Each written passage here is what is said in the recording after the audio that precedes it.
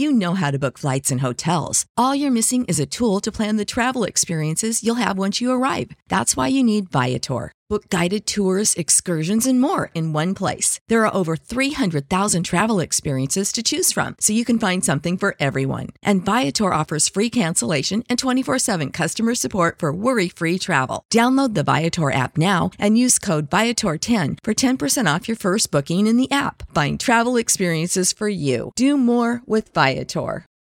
Without the ones like you, who work tirelessly to keep things running, everything would suddenly stop. Hospitals, factories, schools, and power plants, they all depend on you. No matter the weather, emergency, or time of day, you're the ones who get it done. At Grainger, we're here for you with professional-grade industrial supplies. Count on real-time product availability and fast delivery. Call, click Grainger.com, or just stop by.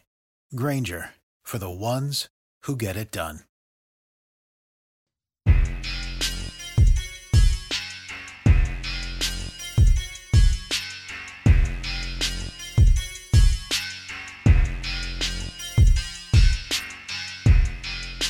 Yo! Welcome into the House of L podcast. I'm Lawrence Holmes. Thanks so much for hanging out here with me. Got a treat of an interview for you coming up. And some fun things that are on the horizon. Man, let me tell you. Now the cat's out of the bag on Russ. Russ got his new job over at Stadium. If you didn't check out the episode with Russ, you really should. It's fantastic. I even got Russ to cry, and that wasn't even my attempt. I wasn't even trying. He said, I'm like Oprah. I'm not like Oprah. I mean, if I can get those Oprah dollars, that would be great. But the episode with Russ is really top-notch. I hope you go back and listen to it. Scroll through all of the episodes of House of L. I guarantee you'll find something that you like or someone that you didn't know that you liked, which is great, which is part of the reason why I'm excited about you here in this episode, because it's interesting. Ryan McGuffey is one of the people that's behind the scenes, but he's kind of slowly moved into the front of the scene, which I think is a good thing for everyone involved. It's good for him. It's good exposure to someone who I think to be an incredible journalist. It's good for consumers. And White Sox fans especially, it's a good thing to have someone like him covering the White Sox. I've known him for a really long time in the business. He's one of the people that I appreciate. Like he's someone whose opinion that I take fairly seriously. If he's got an idea, I want to hear it. I want to play off of that idea if I can. He's a senior producer over at NBC Sports Chicago, but he's a lot more than that. Like he uses words and video and puts it all together to make incredible content. But he's done a great job of really covering the White Sox and this stretch of time that the White Sox are in, where they went from the rebuild, the announcement of the rebuild happening, and Rick Hahn saying, look, we've been doing it one way and we need to switch it up. And what was cool about that, I felt like White Sox fans who were experiencing what was going on with the Cubs were like, yeah, man, it's time for you to switch things up. And they really bought in on the concept of it. And that's not an easy thing for White Sox fans to do. So they've bought in, and there's been a reward. The last two seasons, we've seen the White Sox make it to the postseason. We're trying to see if they can make it beyond one series. Baby steps. But the thing about Guff, and the person who I most compare his coverage to is James Fegan. And the reason why is that both of those guys took it upon themselves to look to the future. And that takes some convincing. Like, that takes convincing of your bosses that it's worth the expenditure to spend 2 weeks in Charlotte or Birmingham just so that you can have the opportunity to get to know some of these guys as they make their way up to the major leagues. And Guff and Fegan did that. It's why there's a depth to their coverage now. Fegan in The Athletic and Guff over at NBC Sports Chicago.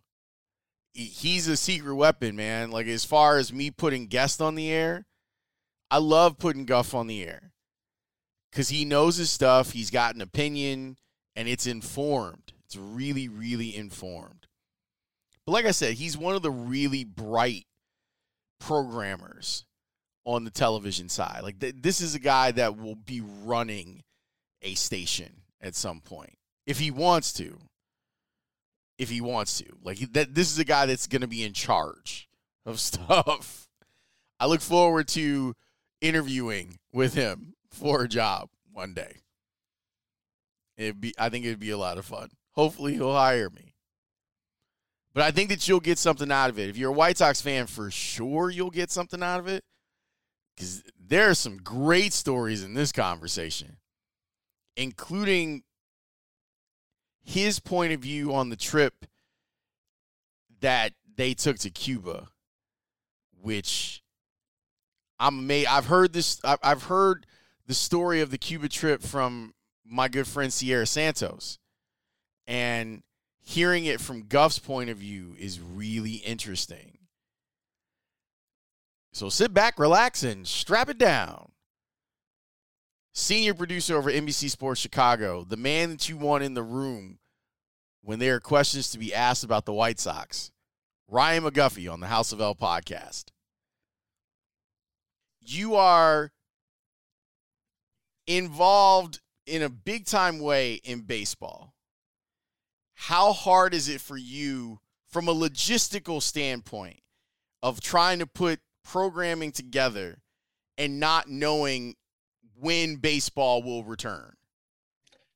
Yeah, I mean, there's a lot of layers to that question just because there's really nothing we can do. I mean, you kind of just have to pretend that you can't really even plan until like there's a deal in place, which means everything's on hold, including, you know, some of this is pandemic related and some of it's CBA related. So, you know, you look at Sox, I go back to 2 years ago, right now at this moment, as we record this, and we did Sox Fest for the first time. You know, I'd been talking about the way we did Sox Fest in 2000, how we used to have this live show and every player and Hawk and DJ hosted it. And it was just like a party and the fans were involved. And I'd been talking about it for years, and we did it 2 years ago, January, and like January 25th or whatever it was. And it was amazing. And the White Sox loved it. The players loved it. You know, everybody at NBC Sports Chicago loved it. And it was kind of like, okay, here we go. You know, and the White Sox were about to take off. And it was like, here's this ramp up is to like all the coverage we're going to start doing now. And then boom. And ever since then, Lawrence, you know, like the air has been let out of the balloon. And the balloons, and then you throw the CBA in the middle of it. And it's really tough. To me, the best analogy right now is kind of a completely flat balloon where you haven't even started to flex it yet and blow it up. I just kind of feel like we're restarting everything from a programming standpoint in baseball. And you have to use the pandemic because the pandemic has dictated so much about what we can and can't do. And then from a budget standpoint, you know, I think everybody's kind of on hold. And so you throw the pandemic in it, you throw the CBA in it, and it's just like a whole bunch of unanswered questions. And until some of them are answered, and both in the CBA and the pandemic, it's hard for me to tell you that we have a plan. It really is. The part that I keep coming back to in multiple episodes, I've talked about this. So 2 years ago, I'm working at NBC Sports Chicago, and I'm taking over for JJ because JJ and his wife Betsy are getting ready to have their beautiful boys. So they were like, hey, do you want to go cover the Super Bowl? And I was like, yeah, I'll go cover the Super Bowl. And I had a flight to Miami. They got canceled because there was a really bad snowstorm here. I end up it was an ice storm actually because it was over pretty quickly, but they have canceled the flight like hours before. I go to Reggie's because the 108 guys were having their Sox Fest thing. So I go sit on the panel because I wasn't planning to be on the panel because I was going to the Super Bowl. I sit on the panel for that. I get on a plane on Sunday, go to the Super Bowl, do the Super Bowl for a week. By the way, I feel like I caught COVID at the beginning of COVID when no one knew what COVID was, because when I got back from Miami, I felt like trash for 4 days. Then we have this incredible All-Star game in Chicago. Yeah. Which was amazing. And it was the best. It really was. Like it was Chicago on its best behavior and putting our best foot forward. Then I left that. I go to spring training. I go talk to Joe Madden at Tempe Diablo. I come back here. We're literally doing the show on NBC Sports Chicago. It was me and Russ and Jason Goff, and it was the day after the Rudy Gobert thing. Yep. And it was like the world just stopped right at that moment. And it feels like 10 years ago and yesterday at the same time. I completely agree with you. I feel like the Rudy Gobert thing, certainly for us in sports media, like that's the moment, but that was kind of the moment period. That moment, the Rudy Gobert moment, like the patting the microphone, that really was kind of the America's wake up call. And Lawrence, that's a remember where you were moment, right? Like, you know exactly where you were. You mentioned the show.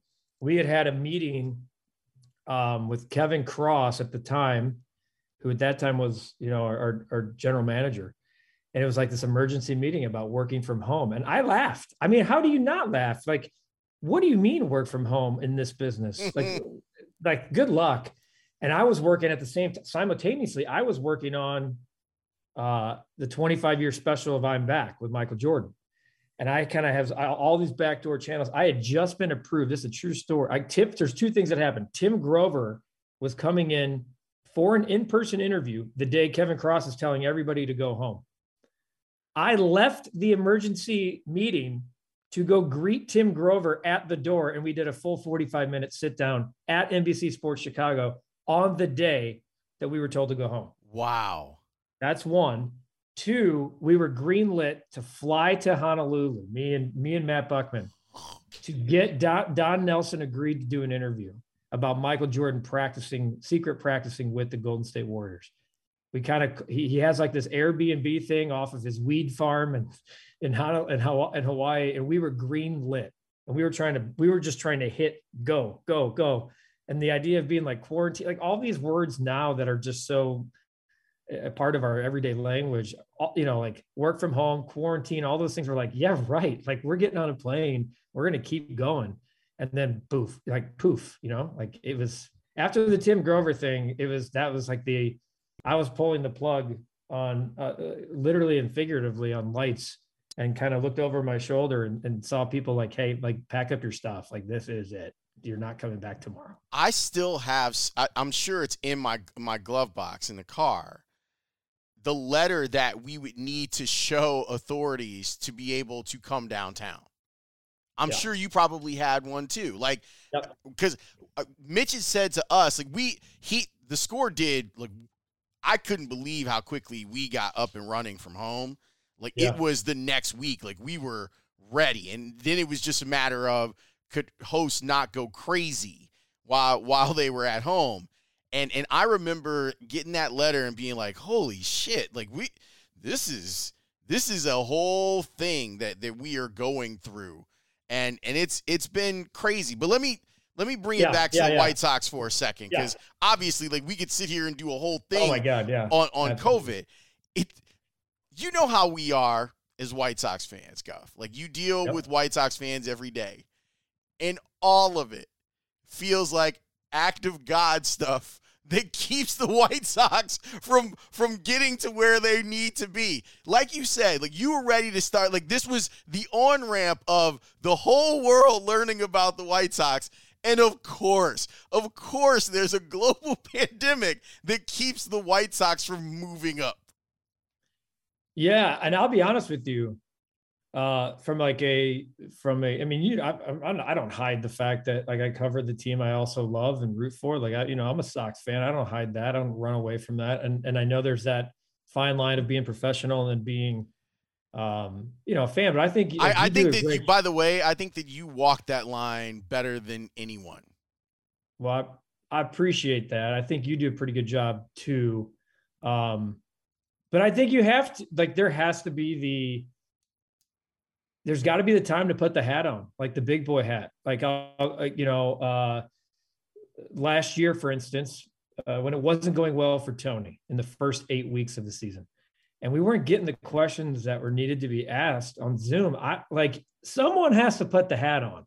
And if we're not going to talk about the 3-0 thing, like, damn it, I will, because like I cover this team. Yes, I'm not a beat writer, but I certainly showcase as many of the players as I can, and have told the background of these guys differently. And I'm not tooting my own horn, but in some ways better than most. I mean, Fegan's certainly been there from the ground, but from the written standpoint. But like I've been to islands and places and guys' homes and in their living rooms and with moms and dads and scouts and sisters and brothers at dinner. And like, there's a personal relationship that I forged with these guys when they were nobodies, when they were pieces of trades that people were pissed off about. And I took a lot of pride in that. And to your point about like kind of that on-ramp, I'm a little bitter about COVID, to be honest with you. And this is a very selfish first world problem bitterness that I am. No doubt. I don't want to pretend I would like to separate the idea of what the pandemic has taken away from all of us.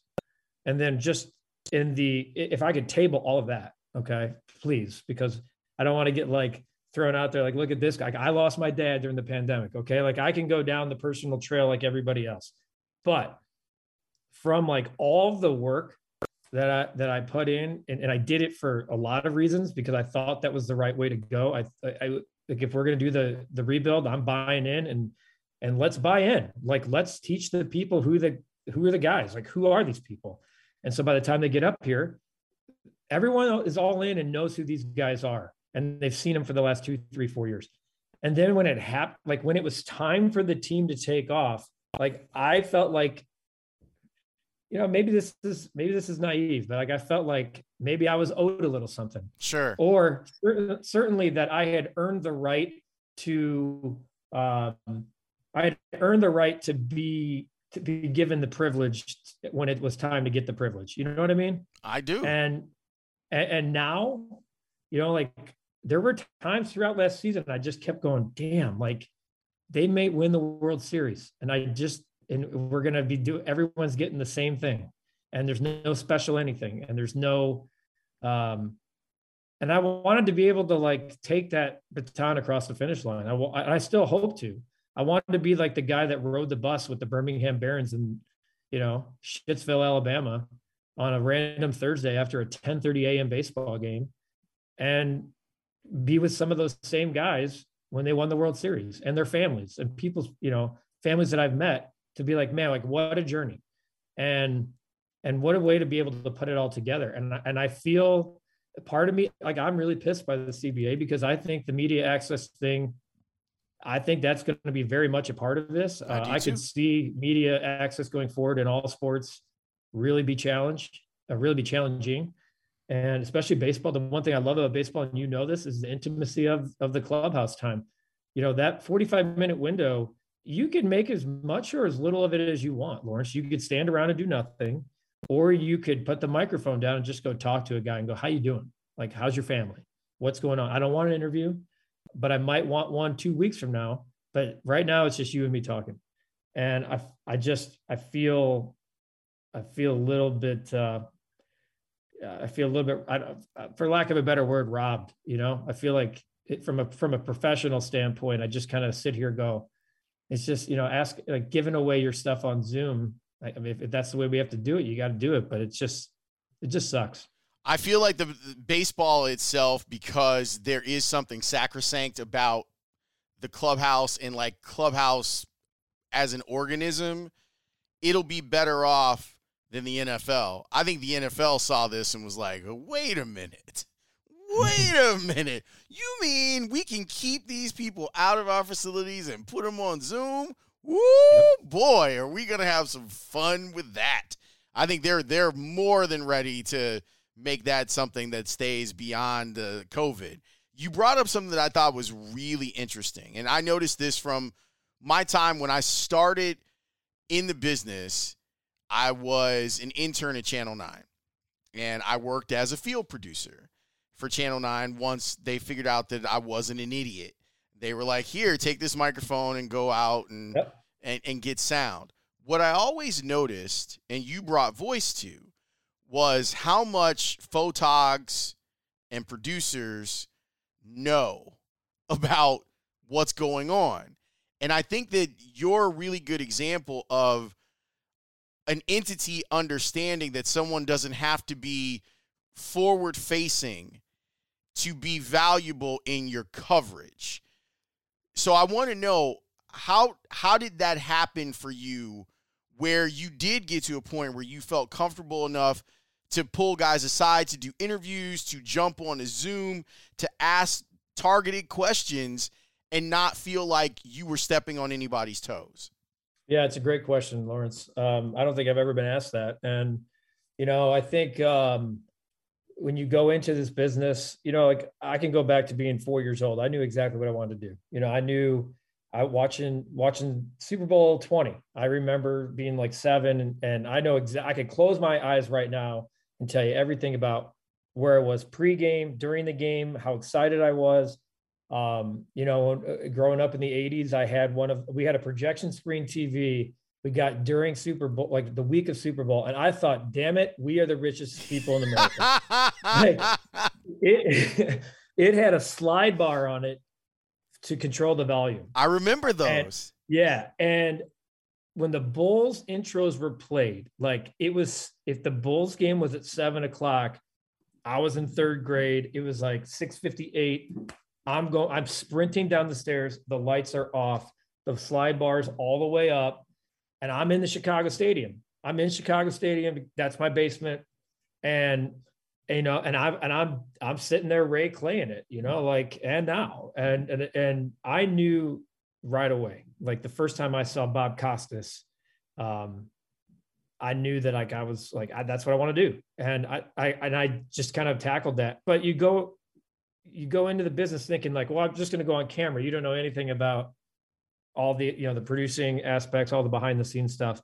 And like for some reason, like, my gift, Lawrence, is like, it's muscle memory for me. Like, I hear a stat about the 1983 Super Bowl and boom, file away. I hear something, I read something, I research something, I dive in, and I just don't forget it. I'm at a game and some memorable thing happens that might be memorable to, like, the player and the team that it happened to, but not to anybody else. Boom, I remember it. And I have a great story about that, but I won't tell it. But to your point about, like, when I felt comfortable, I mean, the first time I got in the door and had the opportunity to field produce, I think it was at Berto Center.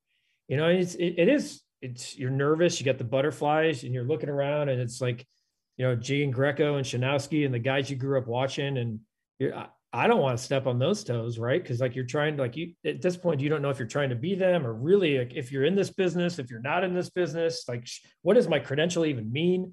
And then at some point I feel like there's, like, the light bulb moment where that you're smart enough and you're talented enough to be there. And for me, I think here's the thing. There are so many people that are good at, like, anyone can interview anyone. I really believe that, but it doesn't mean that's good. Listening is probably one of the greatest strengths any talent could ever have. And there are so many people that don't listen. It's like, here am I, and I'm not criticizing anyone in particular here. This is a general statement. Yeah. General statement where I walk in with 10 scripted questions, and those are my questions. And Lawrence, I'm going to ask you question number 3. And you might feel, for some reason, you're going to be a little bit vulnerable and open a door. If I'm not listening to what you're telling me, which is an invitation to walk into the door and just scrap questions 4 through 10, or maybe get to them later because you're finding a way into something, maybe that there's a rabbit hole there that no one's gone down. I don't know in particular, like the first time that it clicked with me, but I do remember the first time I heard somebody say something to me that I was like, wait, can I follow up on that? And they're like, sure. And it became like this thing like, oh, if you actually listen, like if you're not so glued upon like the questions that you have and you listen, you're going to get way more than you'll ever possibly research, because then it's like two people like you and I who've known each other forever. It's just two, but like we're having a conversation, like you have questions for me, but to me, this is just like, I'm talking to Lawrence because I'm comfortable with you. And I'll probably say things to you during this interview that I haven't either said before, I feel comfortable telling you. And that to me is like, that was like the aha moment where it was like, okay. And then when you look around to the other reporters, because like I respect the hell out of every beat writer in this city that puts on their boots and travels 100 games a year, 162 games a year, 16 weeks a year, whatever you want to, like whatever sport it might be. You know, Casey Johnson's, is just showing up to work and all of a sudden he's on play-by-play. Like I love the beat guys, man. The mad respect I have for those guys is tenfold. I've had conversations with the beat guys, specifically with the White Sox. I said, I hope you guys are cool with me asking questions. Like I said this years ago. And then even on Zoom, like Lawrence, I still feel like, you wouldn't be called on if you hadn't earned the right to ask a question. I really feel like I feel that that's important to say. Like on Zoom, we don't get to dictate when we pop in. We have to be called on.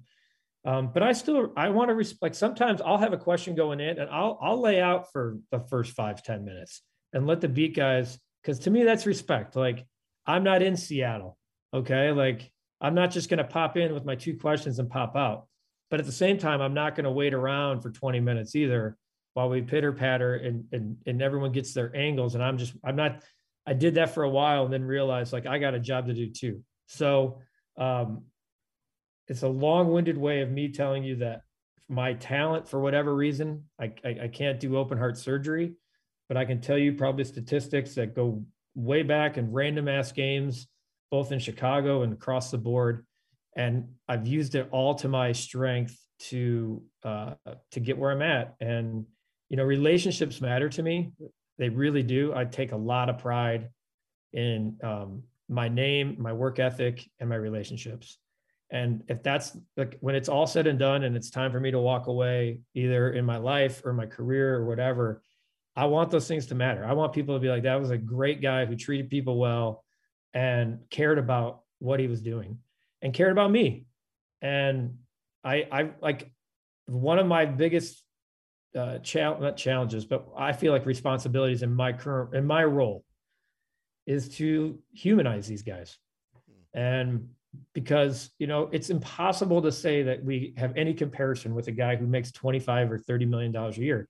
But you know what? We do have, like, there are things that we have, like if you can really get that guy, like I said, to invite you in, you can get why somebody may have a different understanding of that player and forget the contract or forget the year he had that was awful because he was dealing with a whole bunch of shit that you didn't even know about, but he just told you. And that, to me, like, that's the stuff I love. Like, I love at this point, Lawrence, like you talk about being a fan. I'm a fan of people. Like, there are a lot of guys that have come in this town, have gone in and out, and I couldn't wait for them to leave. And there's a lot of guys that left that I'm like, damn, I wish we had 2 or 3 more years. And I think that's going to continue. I still have, like, I care about the Chicago teams and I want them to win. And I think I want the fans to be rewarded.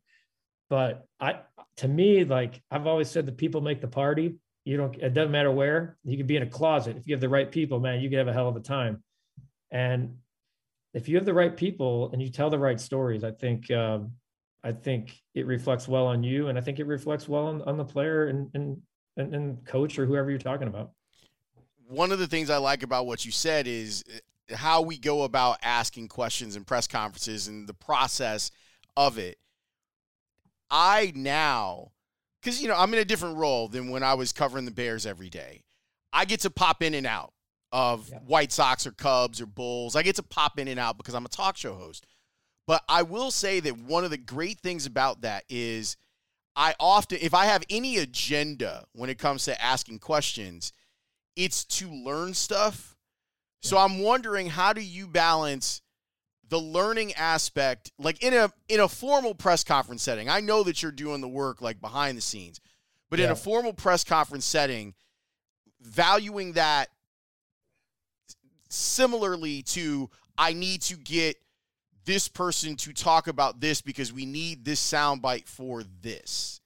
Like, because I always look at it as a way to learn more about the game. Like, I love talking to Rick or Theo. We've been very lucky baseball wise. Like, we've had some people that are really good at explaining the game. Yeah. I get stuff out of someone taking 2 minutes to explain something thoroughly. Yeah, I think it's time and place. I think it's time and place. So for me, if it's a pregame Zoom availability or postgame Zoom availability, or if we're lucky enough to be in person, you know, and do I feel like if you have a storyline that you really want to go down, or a conversation that you want to have with them, I don't know if Zoom's the time or place. You know, I don't think it is personally. However, in our current format, like, it might have to be. Sometimes you have to force the issue in those settings. If, like, for instance, if the White Sox are on a 9-game road trip and it's day 2, and you need to force that issue to get to what you want, I do think there's a placement where that happens. I think let the day of game stuff be had, and then be like, hey, you know, Tony, off topic or whatever, and then you ask your question. Now, in those situations, you're giving it to everyone, which, to me, to be honest with you, Lawrence, I think that shit is way overrated these days. Like, giving it away. Like, if somebody writes about something and you do video of it, I think it, you know, to each his own, and everyone's been taking sound bites off each other for years based off of questions. So there used to be people who got so mad about that, and I never understood it. I'm like, do whatever you want with it, you know? Like, when you get them one-on-one, though, like, that's your one-on-one. That's your time. If you're going to ask it in a group setting, it's the world's, like, everyone gets it. So, you know, I'll give you a story about last year. So I had never met Tony in person, and I think it was after that Minnesota stuff, you know, like the 3 or 4 games when it was just like nonstop about you're mean. And I was certainly right. Like, I think a couple of days, you know, asking some pretty tough questions, but they were not even, I don't call them tough questions. I think they're questions that need to be asked, you know, whether or not you call that tough questions today. You know, I think the Bears press conference, a lot of great questions, a lot of questions that had to be asked were asked, not tough. A lot of questions that had to be asked were asked. That's the way I look at it. But damn it, the next time the White Sox were at home, I walked up to Tony and said, hey, Tony, how you doing? I'm Ryan McGuffey with NBC Sports Chicago. I do a lot of coverage on the White Sox. You know, I spent a lot of time with this team, yada, yada, yada. I just want to tell you, like, I don't like hiding behind the Zoom lens, even though we're visible. I ask questions. I've probably asked you 100 already. I'm going to continue to ask them, but I wanted to put a face to the name. And we had, you know, a nice 2 or 3 minute conversation. And, you know, Tony put his hand on my shoulder and was very complimentary about walking up to him and introducing myself. And, you know, I thought, but that's who I am, Lawrence. Like, that's part of when I ask for something down the road, like, we've already done this before, even in this tough environment of COVID. And I'm going to continue to do that. That's just the way I feel. Like, I think this is the respectful way, the right way. I think you're allowed to ask tough questions. If you're allowed to ask softballs, and you're allowed, whatever the process that allows you to get to the result that you need to, like, I think it requires, you know, it requires the easy and the hard in order to make it happen. But to me, it's at the end of the day, it's about the relationship. What's a moment that you've had, and it doesn't have to be White Sox, it can be anything, because you've done a ton of stuff, that you can't believe that you were a part of? I can't believe I've gotten to ride this roller coaster. I mean, for 20 years, 20 plus. You know, like I think about all the cool stuff that I've gotten to do. And sometimes it's just like, sometimes it's been luck, but sometimes it's been earned. I feel like a lot of times I want to say it's been earned. Certainly to be in the clubhouse in 2005 and 2016, it's a very small group of people, right? A very small group of people that can say that they were in both. And I was part of that 16 ride with the Cubs from start to finish, certainly all through the playoffs, in the clubhouses and with the players, and then chasing them down to do Rainman afterwards. And, you know, a lot of people are like, how can you do that? You know, how can you like be on board with the 16 Cubs? And again, you know, like it's about relationships. And I had a couple guys I was truly rooting for. And most importantly, you know, I have family and friends that are Cub fans. You know, my brother's a Cub fan. That's his fault. And, but if you don't think I was happy as hell for him when Chris Bryant threw to Rizzo for the final out, that's just asinine. And I knew it, you know, Game 7, I remember everything about Game 7. And I remember at some point saying to everybody, like, give me 15 minutes. I'm going to do a lap. And I walked up to the top of the upper deck behind home plate and took a picture, just kind of the scene. And I did that in a couple different spots, because I just wanted to take it all in. And I saw Pedro Gomez, the late Pedro Gomez, the best, like a great friend, a guy I met in Cuba when I did this trip with the White Sox, or when I did this trip with Major League Baseball. And him and I were boys after that. Like, everybody can tell a great story about Pedro. And he grabbed me and like bro hugged me and said, get someone to take our picture right now. He goes, because I want to make sure that we both are in the same picture on the night something big happened for Cleveland or Chicago. And so I just think, like, I think that's probably my answer. Like being in the clubhouse of the Cubs and the White Sox when they both broke these 88 and 108 year curses, or whatever you want to call them, curses, droughts, whatever you want to call them, you know, two of the longest at that time. And like, that was crap that I dreamed about as a kid, and then to be able to be part of those in those celebrations. And now think about it now, wondering if it'll ever happen again. You know, if and when the White Sox get to win the World Series, like, will it be a video that's sent out to all the media entities and we just get to air the same thing? It might be. I can't tell you yes or no. And, you know, being a part of that 2005-06 Bears run, I was on the field every single game, field period, on the field in the coldest moments.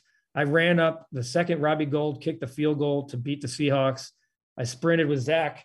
Me and little Z are racing down the middle of the field to get the microphone in front of Robbie. And we're the first two questions, like, you know, just thinking out loud here with you, a lot of little moments like that were at the biggest times, right? Like some of the biggest moments of the last 20 plus years in Chicago sports history, which are some really, really, maybe some of the most important moments in Chicago sports history. You know, chasing down the Stanley Cup at 2:30 in the morning at O'Hare and getting it to Harry Carey's and Higgins, and then driving from Harry Carey's, passing my house to get the tape downtown so we can turn it on the air by 6:30. You know, just you bringing up that question makes me think about a lot of stuff like that. I could write a book about it. And like I've told my wife and friends and family that if it all ends tomorrow, Lawrence, like, this part of my life, like, not my life, but like, hopefully I can be around for another 50 years. If this part of it ends and I have to go in a different chapter, I'm like, what a damn book. Like, I feel extremely lucky, fortunate, and everything else to be able to live out a dream. A kid from Portage, Indiana, that was, you know, not a lot. Like, I don't know how many people truly believed in me. It was kind of like the little engine that could, and I just refused to say no. And I still refuse to say no. I don't like the word no. We hear it a lot when we request interviews and all kinds of other crazy requests. And, that's not an acceptable answer for me all the time. And I'm not going to let it continue. It will never be an acceptable answer, ever. Sick of being upsold at gyms? My guy, you're currently a base member? For $90 more, I can upgrade you to our Shred membership. For $130 more, you'll be a Swole member. And for just $300 more, you'll reach Sweat Platinum.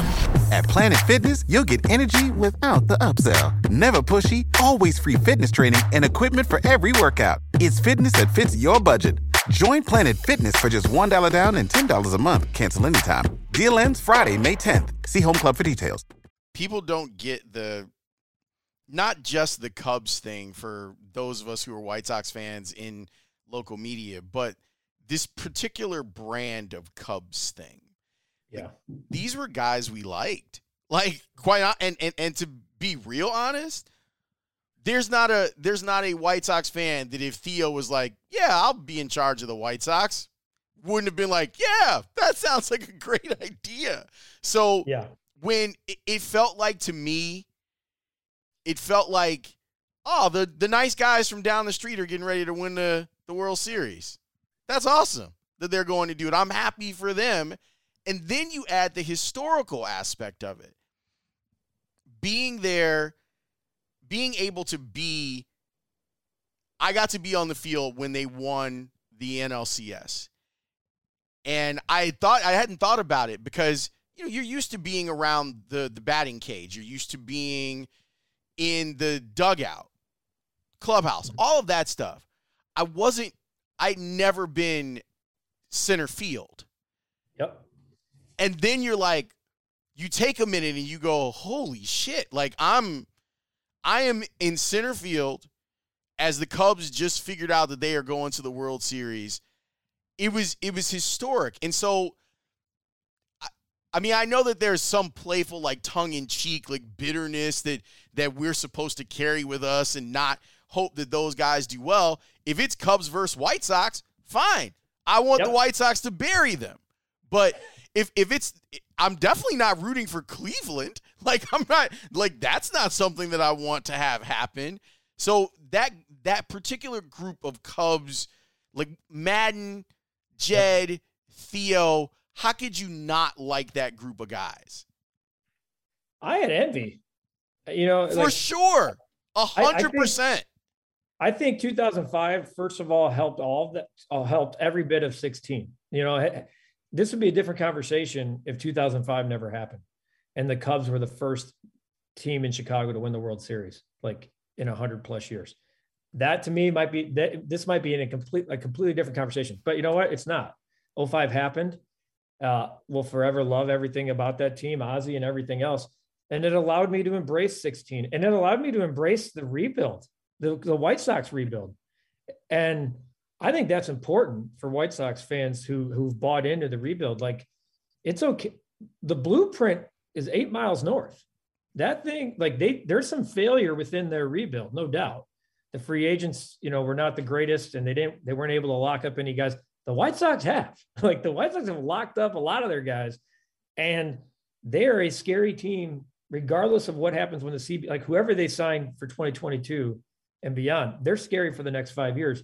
And like, I'm glad 16 happened. I am glad 16 happened because I think it helped the future of the Chicago White Sox. I really do. I think it gave Jerry Reinsdorf proof when Rick Hahn and Kenny Williams walked in and said, we got to do this.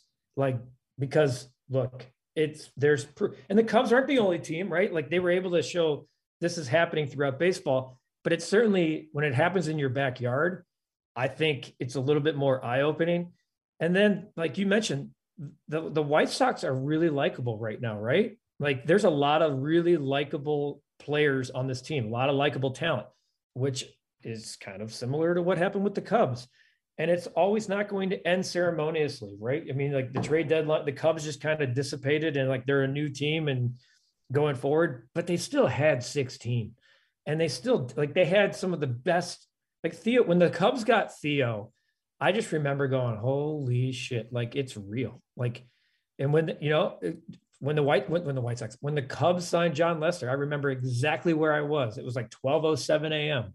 I know exactly when that happened. It was like, okay, like wake up, baseball. Like this is really going to happen. Like the Cubs are going to be good now. And like I said, I'm really glad that it happened. And I'm glad that I got to be a part of it because I think it helped lay the foundation for what we're in right now. Are you a Spanish speaker? I am a Spanglish speaker. How about that? And it's my biggest, like, I'm not a big regret guy. I took 5 years of Spanish, went to college, took a placement exam. I thought I was looking at something I'd never seen before. I get out of the placement exam and the girl says, "Congratulations, you've tested out of Spanish." And I was like, "Well, what does that mean?" She goes, "You fulfilled your requirement, for your elective in foreign language." And what I needed her to say was, "Congratulations, you should enroll in Spanish 301 and then just see what happens from there if you want to not," because Lawrence, if I could go back and tell 17, 18-year-old Ryan McGuffey one thing to do, it would be keep on Spanishing because it's going to be so valuable to you at some point later in your career. And if my wife was here right now, she would tell you, like, I talk about it all the time.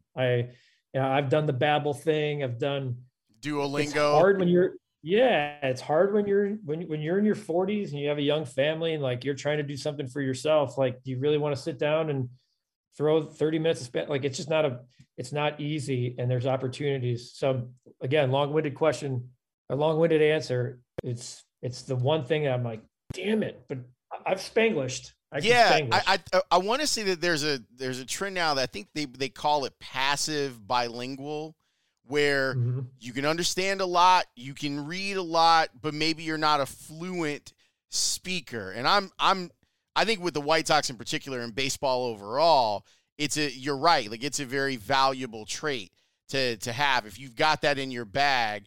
And every now and again, like, I'll listen in on players talking and I'll pick something up of it, and I'm trying to do better at that. But I wanted to ask you about that because I wanted to know what Cuba was like for you. I mean, I've talked with Sierra about Cuba and what it was like for her, and I've had a couple conversations here and there with Jose Abreu about it. But what was it like for you to go there and see baseball through a completely different lens?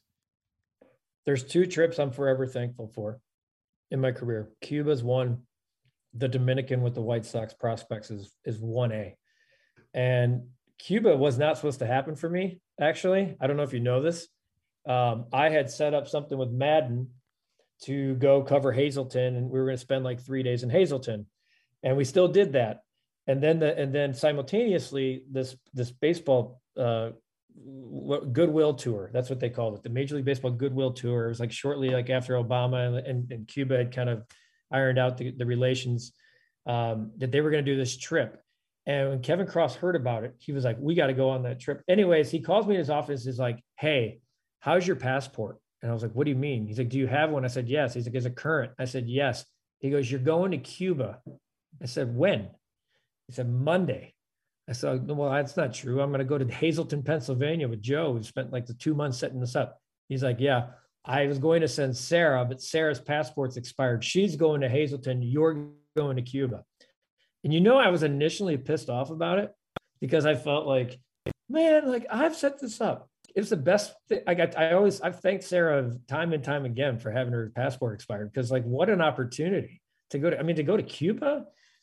It was absolutely amazing. I've said to everybody that would listen that everyone should get to go to Cuba in their lifetime, just for the cultural experience. The people were incredible. Everyone, like everywhere else in the world, is trilingual. They know Spanish, they know English, and they know Russian, of course. And it just was an incredible opportunity to have. I'll say this: I think it took my relationship as like a regional sports station that covers the White Sox, and all of a sudden you're thrust into a relationship with Major League Baseball, like the higher ups at Major League Baseball, and you're riding a bus. There's only 11 entities in the country that were there. Okay. So like Abreu and Alexi. Alexi was at the tail end of his career, at the tail end of his White Sox. I think he was a free agent. So like they were there. So we got to go. There was a Dodgers, Clayton Kershaw was there. And then they had a couple of national writers. David Hall was there locally. And so Pedro Gomez was ESPN's guy. And we were all just thrown in the same hotel, which was not the Players Hotel. We were like a walk, like a couple block walk from like the extremely, the one extravagant 5-star hotel in Havana. And we were on this bus every day. We had like this bus escort with like a guide, and it forced conversation. Like this is no joke. Like I'm sitting on the bus to go to the United States ambassador's house, which was, they weren't going to take us. It wasn't going to be media. It was just players only. And then the ambassador said, media can come, no cameras, no microphones, just enjoy the reception. So I was like, all right. So I'm sitting on the bus. So I turn Lawrence. I'm like, my elbow's like touching somebody else's elbow. It's Dave Winfield. No way. Yeah. I'm like, oh, how you doing, Dave? He's like, hey, how you doing? Where are you from? And it's like, well, Chicago. And he's like, oh, great. And like, it forced this, like Joe, you turn to, behind you, there's Joe Torre. And like the players were riding the bus with us. Like you would turn it, like Nelson Cruz was there, Clayton Kershaw. I have great Kershaw. Like I love Clayton Kershaw because of that trip. And it thrust us into a different type of relationship an experience that you would never get anywhere else if it was in America, at any ballpark in America.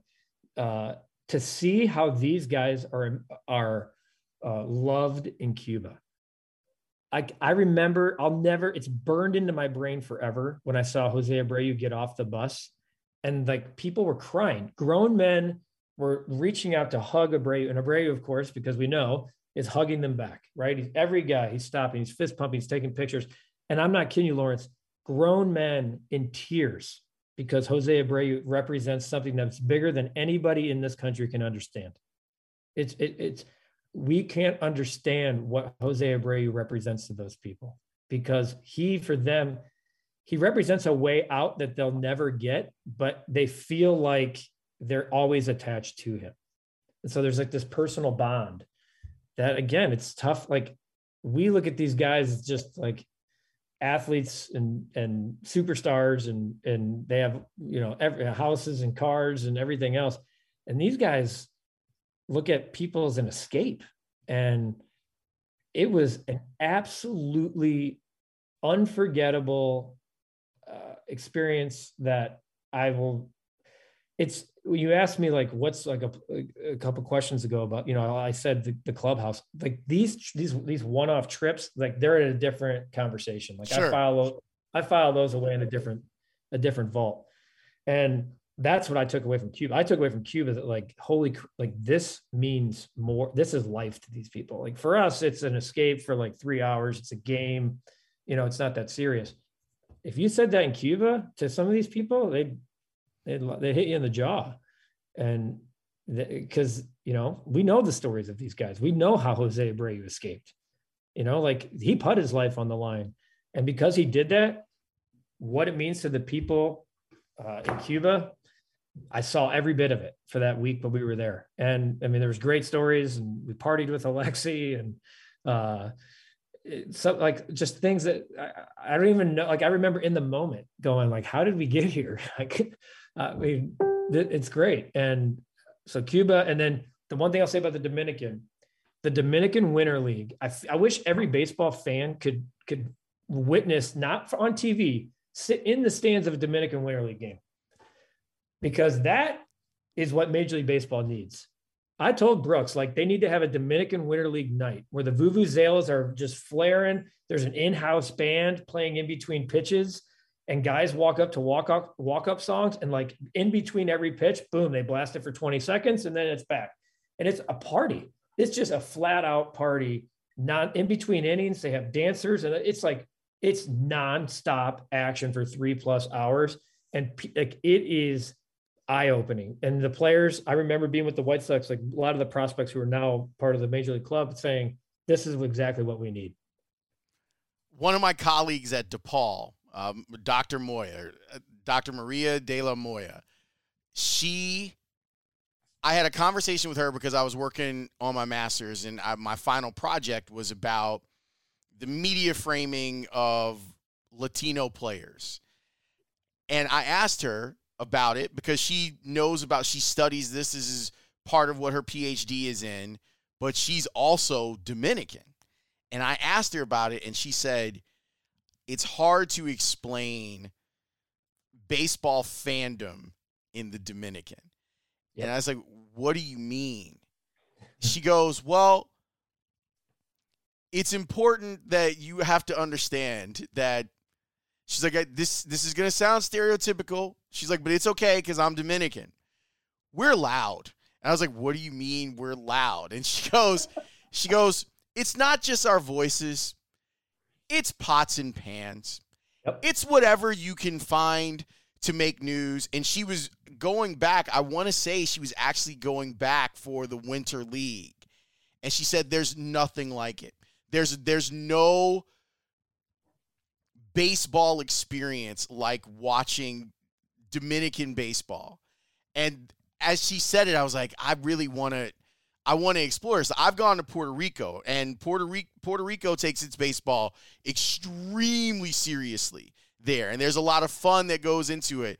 But everything that I've seen, everyone that I've talked to who's gone and been a part of baseball in the Dominican Republic tells the same story. And I'm like, you're right.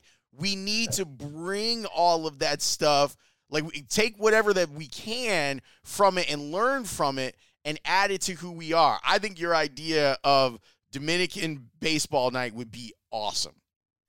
And guess what else? Think about what it's going to mean to those guys who are Dominican.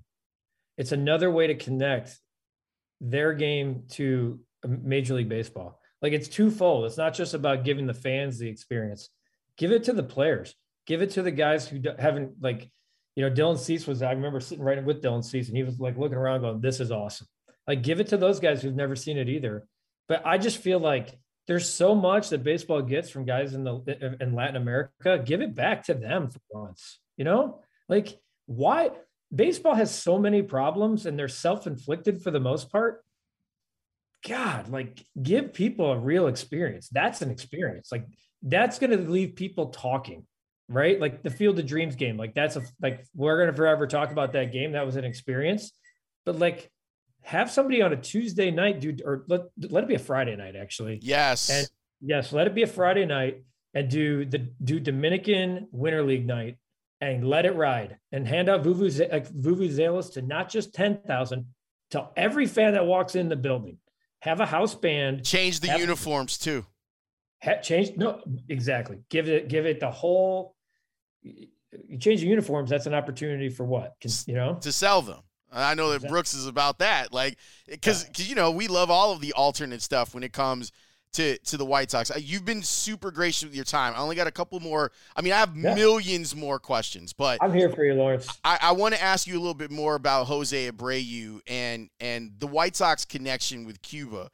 Seeing Minnie Minoso finally get into the Hall of Fame, like, it was emotional for me. And the reason why is that I think that, we talked about, White Sox fans always have this kind of built-in chip on the shoulder. Mm-hmm. And I feel like this was one of baseball's great players during a time when the White Sox, like, it meant more, back in the 50s and 60s when Minnie started playing here. I felt so like he had been so disrespected by not already being in the Hall of Fame. But you got to see up close the impact that guy had on the White Sox overall, and kind of what that reaction had with those players. And you see Jose Abreu then become MVP. What's it like? What was it like for you to see Minnie go into the Hall? Bittersweet, because it's, for everything you just said, like, why? I just don't, I'm ecstatic for Minnie Minoso and his family, but it's a joke. Like, just like Ron Santo, like it's a joke. And Minnie should have had that opportunity. I was at spring training when Minnie passed, and I remember how emotional it was walking into Camelback that day. And I remember Jose talking to the media and talking about his impact. And I'll just say this for White Sox fans who never met Minnie Minoso, who was like you mentioned, like the happiest guy you've ever met. Even if he didn't know you, he pretended like you were like his long lost son or something.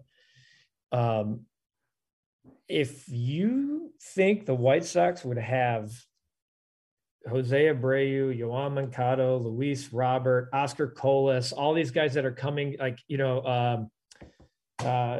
Cespedes, the guys who continue, well, Alexi Ramirez, like guys we forget about, Duque. Even El Duque, even to some extent, like a guy like Yaz, who's a Cuban descent. If you don't think that Minnie Minoso is the reason, the guy who paved the way for all of that, you're insane. Like there's not enough statues that could be built for Minnie Minoso on the South Side. Like that's how important of a player he was. He means so much to not just White Sox history, but White Sox present. He like the foundation that Minnie built takes the field every single day for the White Sox.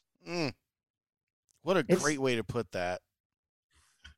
So I was, to me, when I found out, like, I was just like, oh, yeah, like, thank God. What do we do? Why was there a Hall of Fame if Minnie Minoso wasn't in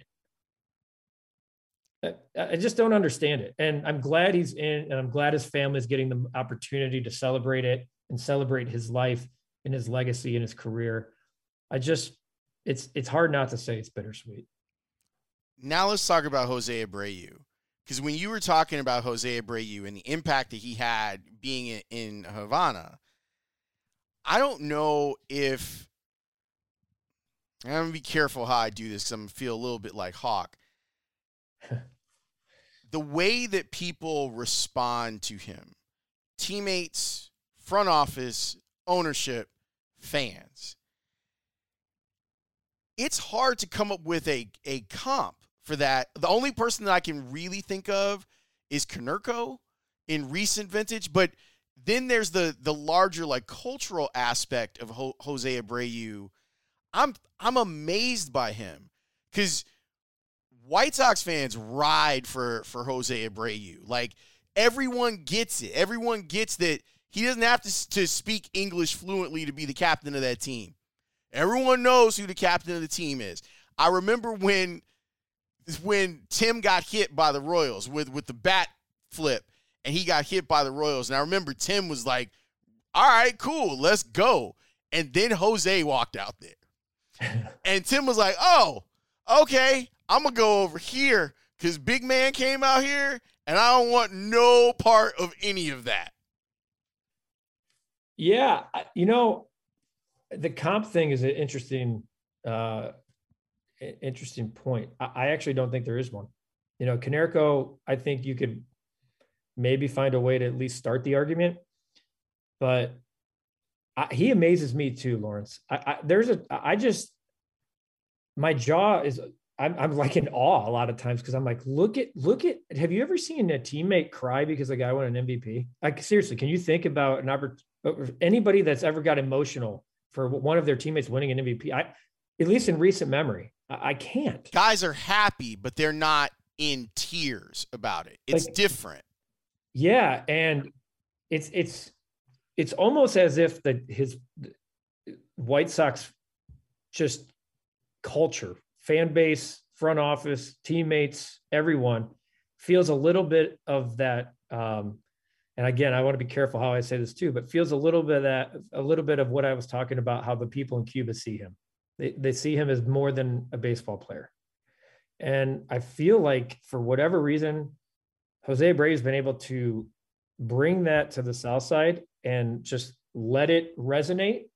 And he's not the rah-rah guy. Like that's the Konerko type, right? Like lead by example, go to work every day, work hard, shut your mouth, get hit by a pitch, go to first. Like that, there's the Konerko, I think, part of it. And then I just think about like he's struggling, and then you look down and it's 30 and 100. Right. And Like he's struggling. There's 2 outs and runners at first or second and third, and he just bloops one into right field when he's in a 1 for 17, and the 2 runs come in to take the lead. I think with what he was the perfect guy at the perfect time for the White Sox to come in when they still were trying to piece together championships, and then to really kind of let him wear the cape during the rough parts of the rebuild.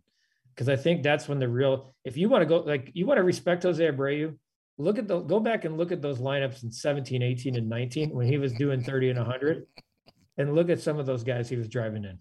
Like you forget real damn fast because of the last 2 years, all the stuff we've gone through, who he was driving in, who was hitting in front of them, who was hitting behind him. Yes. Yeah. Who were the people that were hitting behind him? You're like, ooh, there were not a lot of good choices on filling out the lineup card today. But yeah, he's amazing. And I love the attachment that White Sox fans have with him. It's very cool to see the genuine joy for him winning the MVP, people wanting to see the White Sox go far in the playoffs because they love Pito and they understand what he's been. You know what? It's almost like he's a bit of a scion for the rebuild itself. Like he had to live it. Like we were living it as fans. He was living it inside that clubhouse every single day and bringing you excellence that whole time. And now he's got some help, you know? And he wanted to see the other side. Like he needed to not only just be the guy who wore the cape, but he was like, damn it, if I don't produce, I'm out of here for the back end. So, you know, tip your cap to that. But the one thing you said earlier, it does stick out. Like there have not been a lot of Spanish speaking players that have come through Chicago that fans have attached themselves to that only speak Spanish, because we have this arrogant, it's the philosophy as a country, you know, come here, you learn our language. Whereas you go any other country in the world and at worst they're bilingual. I don't want to go down that road, but honestly, like, let's learn his language. Like, let's learn his culture. Like, what makes him tick? Where does he like to hang out? What are the things that make him comfortable when he's in a city like this in the first couple of years and trying to figure out who he is? We don't think about any of that. We just plop these guys into the minor leagues and the, you know, some of the biggest dumps in America and just go figure it out. And hopefully you make the big leagues. You're the number 10 prospect in the country or in the world in Major League Baseball. And he's made it happen. Like you said, like you look at a White Sox game right now and look at the jerseys and the jerseys. There's a hell of a lot of 79s and 88s and 10s out there. I guarantee you that. I guarantee you they make up 70% of all the jerseys and jerseys the White Sox fans wear. They're all Cuban.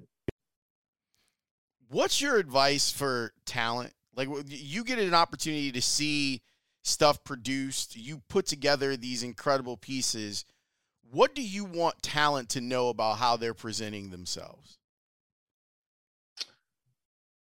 Well, I mean, my question to talent on that question would be, how do you want to be presented? You know, do you want to come across as it being all about you? Because we can do that. It won't be good, but it'll give you your platform and it'll be a platform for a while. I just feel like it's some of the basic principles like that we all grew up, you know, learning, you know, like treat others the way you want to be treated. And I always thought like the talent thing, that's a balance. That's a talent in itself. Talent is figuring out how to work with talent. And I think sometimes you can't be afraid to push back. And I think the first time that you do that in a respectful way, where you can really say, like, where that talent can meet the producer head on and say, hey, look, there is a fork in the road here and I'm standing in the fork. And now you have to, like, you get to pick the route you want to go, but I'm not getting out of the way this time like I have for you in the past. And that's not an ego thing with the producer. Like you have to massage it out and really feel like what's in the best interest of the story we're trying to tell. You know, does it need a stand-up with you in front of the planetarium? I don't think it does. You know, like no one cares that you're proving that you're in Chicago. We can lose that 30 seconds and play a better soundbite. I guess my talent or my my advice would be to work together, be collaborative. What's the goal of, is the goal to have a strong piece and present a strong story, or to get all the accolades? Because being talent, sometimes you're going to get accolades, you know, that you really didn't do much. You voiced a piece or something and didn't do any of the work. And sometimes you laid the foundation, did all of it, and it might not necessarily have your stamp on it the way you wanted it or expected it in the end. I just think it's just really about mutual respect, because I think we all have the same, like if we took ego out of the mix and you just want to do a great show or a great story or a great documentary, then if it was just about that all the time, then I think it's an easy relationship. But you gotta, and I've had to do this too. You know, sometimes I've thought like my way's the right way. And if you're not willing to take advice from all people, you know, like Lawrence, don't ever put me at a conference table where 12 people vote 12-0. I'm not kidding. If that's the meeting, that I don't want to be in it. I don't want to be in a meeting where 12 people say yes and 0 say no. I want 8 to say yes, 4 to say no, or 10 to say yes and 2 to say no, and walk out of there and like letting those 2 that said no really challenge my thought for the next time. You know, go, that's a really good point. We're not going to be able to get that in now, but damn it, next time I think that could make sense. That's evolving. And that's what I think think about talent 30 years ago, 40 years ago, when we were those kids that I was talking about, you know, growing up think about how much talent has changed. Mm-hmm. I mean, a lot of people are kicking talent to the side. I don't necessarily agree with that either. So it's evolved. Some of it's been forced. Some of it's not made sense, but it's not like Anchorman days anymore either. So I just feel like it's a mutual admiration. I admire the hell out of this entire industry because it's a survive and advance business. And it's not as big of a fraternity as you thought it was when you got into it. It's pretty small. And when you realize, like, when you're all in there sweating and your elbows are fighting with each other to put the microphone in the same guy's face, and you grab somebody else's microphone from channel 7 or 5 or 2 or wherever and go, I got you because I have a better spot. I got you because, like, you're sweating and your heart rate is 140. I got you because we all got each other. And like, that's the way I look at it with talent. Like, I got your back. I will fight for you. And I hope at the end that you would fight for me. And that's just kind of how I look at the whole business. Like, that's how I've made friends with this, it's not even friends, it's respect. And I respect so many people and the work they've done. And I've learned so much from so many other people. And, you know, I got to work with Gene Greco for the first time in my career on New Year's Eve. And it was one of the best things that I've gotten to do because I've respected Mark Gene Greco for a long ass time. And certainly, you know, watched him growing up and stuff. And I get like those little like notches in the belt are just things I truly just cherish. And I cherish opportunities, Lawrence. So I cherish opportunities to work with people and meet new people. And I guess that's how I feel about talent. Like, if I show them that side right out of the gate, like, I'm giving you, like, I'm stripping it down. Like, here's who I am. I'm Ryan McGuffey, and here are the 3 principles I represent. And it's all about, like, making this work. I think for me, it's gotten to be pretty easy. And if it's like humanizing an athlete. Like, who are you as a person? Like, take off your sport coat, have a beer, and, like, let's figure it out. One more thing. You work with one of the best storytellers in the history of the earth, in Ozzie Guillen. What's it like to work with Ozzie Guillen? Dream. It's a dream. You know, I told Ozzie this when I was a kid. You know, probably some of my favorite White Sox teams were some of the worst teams of all time. Like 87 through 1989, like Gary Redus in center field, Ivan Calderon leading the team with 14 home runs. Those like 67 and 95 White Sox that if you would have told me that I thought they were 95 and 67. I mean, 100%. And I brought my baseball cards to the game at Old Comiskey and fought my way through the golden box seats. And I always brought, everybody's card, but there were 2 players that signed every single time. 2. And I had Ozzie guess, and he didn't guess himself until like 10 players in. I go, Ozzie, you signed every single time. Ozzie and Don Paul are the 2. Get out of here. Yeah, Ozzie and Don Paul. I probably, if you gave me a couple hours, I could probably dig up an old binder that had. I plan on doing it at one point with Ozzie. I'm hoping to have a camera for it because I know I probably have 15 or 20 Ozzie cards. But the reason I tell that story is because I think it says a lot about who he is. He's that same guy today. He's so lovable. He cares so much about people. He cares so much about the people that he admires and respects and loves. Like I use the word love because he does. He shows it. Like Ozzie checks in on me. Ozzie is a friend. He's, the first time I thought about like Ozzie and Frank, like working with the 2 of them and doing stuff and having like relationships outside of work with them. It was almost kind of, and I don't get starstruck really at all anymore. That's kind of past us at this point, but there's a couple of times where you kind of take a step back and be like, you kind of forget, you kind of go back to that 6, 7, 8-year-old self and think about like, how did I think the path, it doesn't feel like it was that long ago, Lawrence, right? Like it doesn't feel like going to a game at Old Comiskey felt like that long ago. And then here we are 40 years, like 35 years later. And my favorite part of Ozzie, certainly, just what a treasure he is to have on the air. The best shows certainly are the 3 hours off the air. No doubt. Room. I mean, those are the best, but for me, my favorite part is when Ozzie Guillen sends me a picture of his family and says, Happy New Year. I love you, bro. And I send one back that says the same thing with my family. And he compliments, my kids or, golfs with me on my birthday, like went golfing on my birthday with a small group, like with Chuck and stuff. And to get to see that Ozzie, like I'll say that, here's what I'll say about Ozzie Guillen. We went to the Field of Dreams, right, in Dyersville, Iowa. Here's what he wanted. Nothing. We stayed in like probably the shittiest country inn and suites that I've ever experienced. It was in Dubuque, and it wasn't even like, it was like in West Dubuque.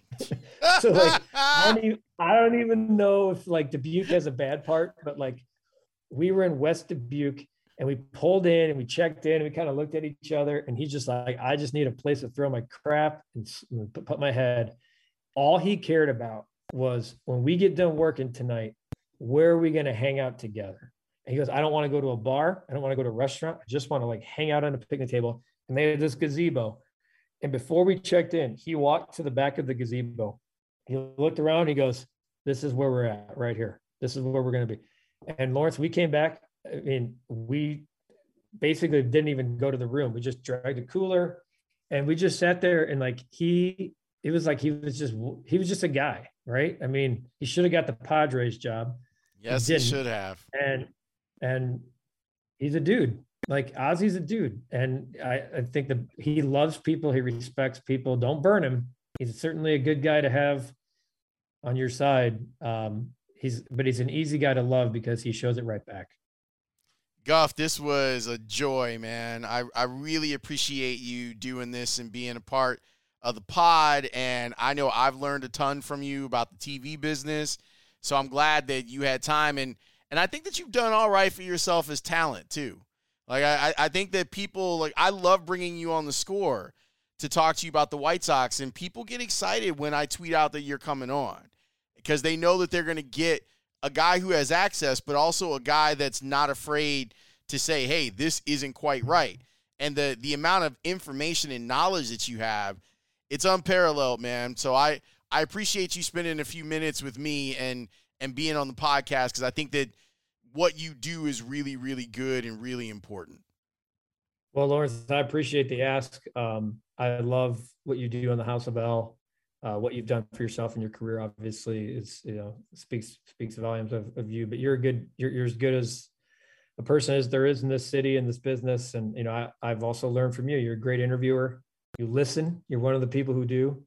But I appreciate the opportunity to come on and be able to let loose and breathe a little bit, because we don't get to all the time. You don't get to on your radio show all the time, which is probably one of the reasons you started this. But I really appreciate our relationship, our friendship, and I appreciate all the kind things you've said about me tonight, and certainly, through the years and the opportunities that you've given me, and I cherish this career and the opportunity to be in Chicago, and the friendships and relationships that I've made and hope to continue to make. And no matter what, like you're one of my guys, whatever happens, in the Survive and Advance business, that ain't going to change. And I just truly appreciate the opportunity to come on.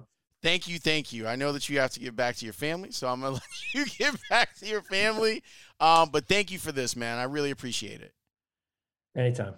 One of the things that I love about talking with Guff is it shows you an alternate route to living out your dreams if you're someone who loves sports.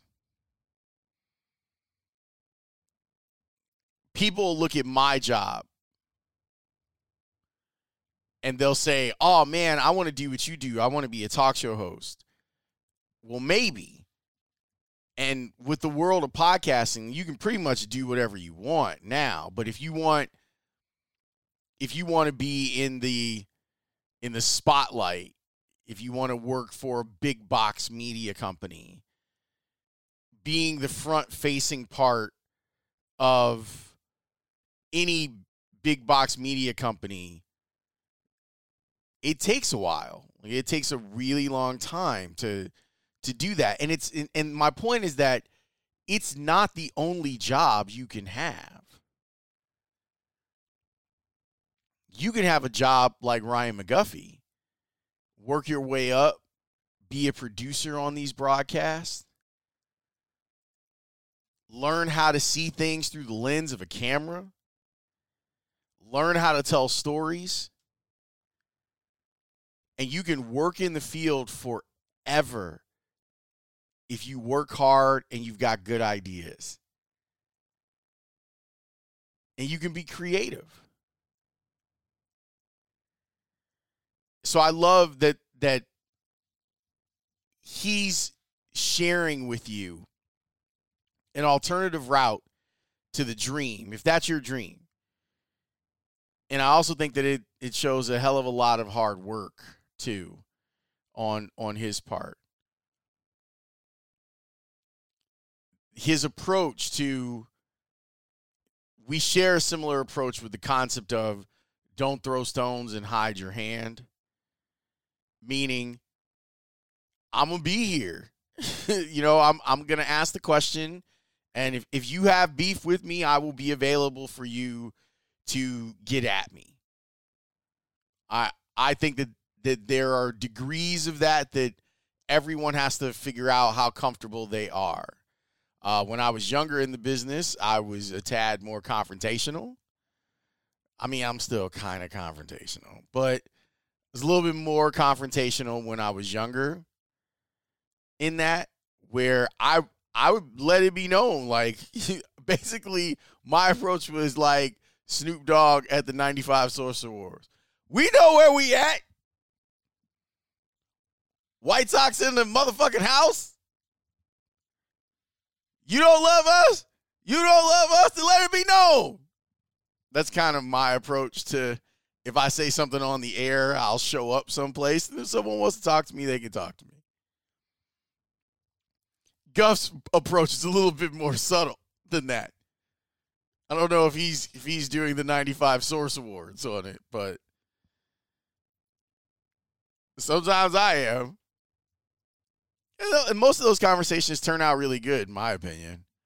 You get some stuff off your chest, maybe some stuff that they've been meaning to say to me, and I've been meaning to say to them. It ends up turning out all right. But I'm glad that guy is out there. And I hope you got something out of his story. And I appreciate him for being on. Really, really good dude. Great at his job. All right. We got more great episodes coming up. We're going to start adding in sponsors. We've been having a good conversation with a couple of different places. Got to keep the lights on. If it were just me, it wouldn't matter that much, but I like paying Russ and Jason. So we got to make the donuts. So we'll have some new sponsorship partners over the next few months. And when we introduce them to you, we hope if you have a need, you will support those sponsorship partners. Thanks so much for listening. I will talk to you next time. Peace.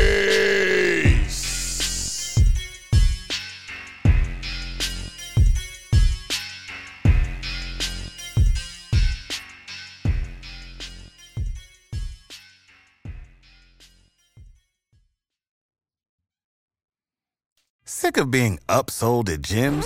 My guy, you're currently a base member? For $90 more, I can upgrade you to our Shred membership. For $130 more, you'll be a Swole member. And for just $300 more, you'll reach Sweat Platinum.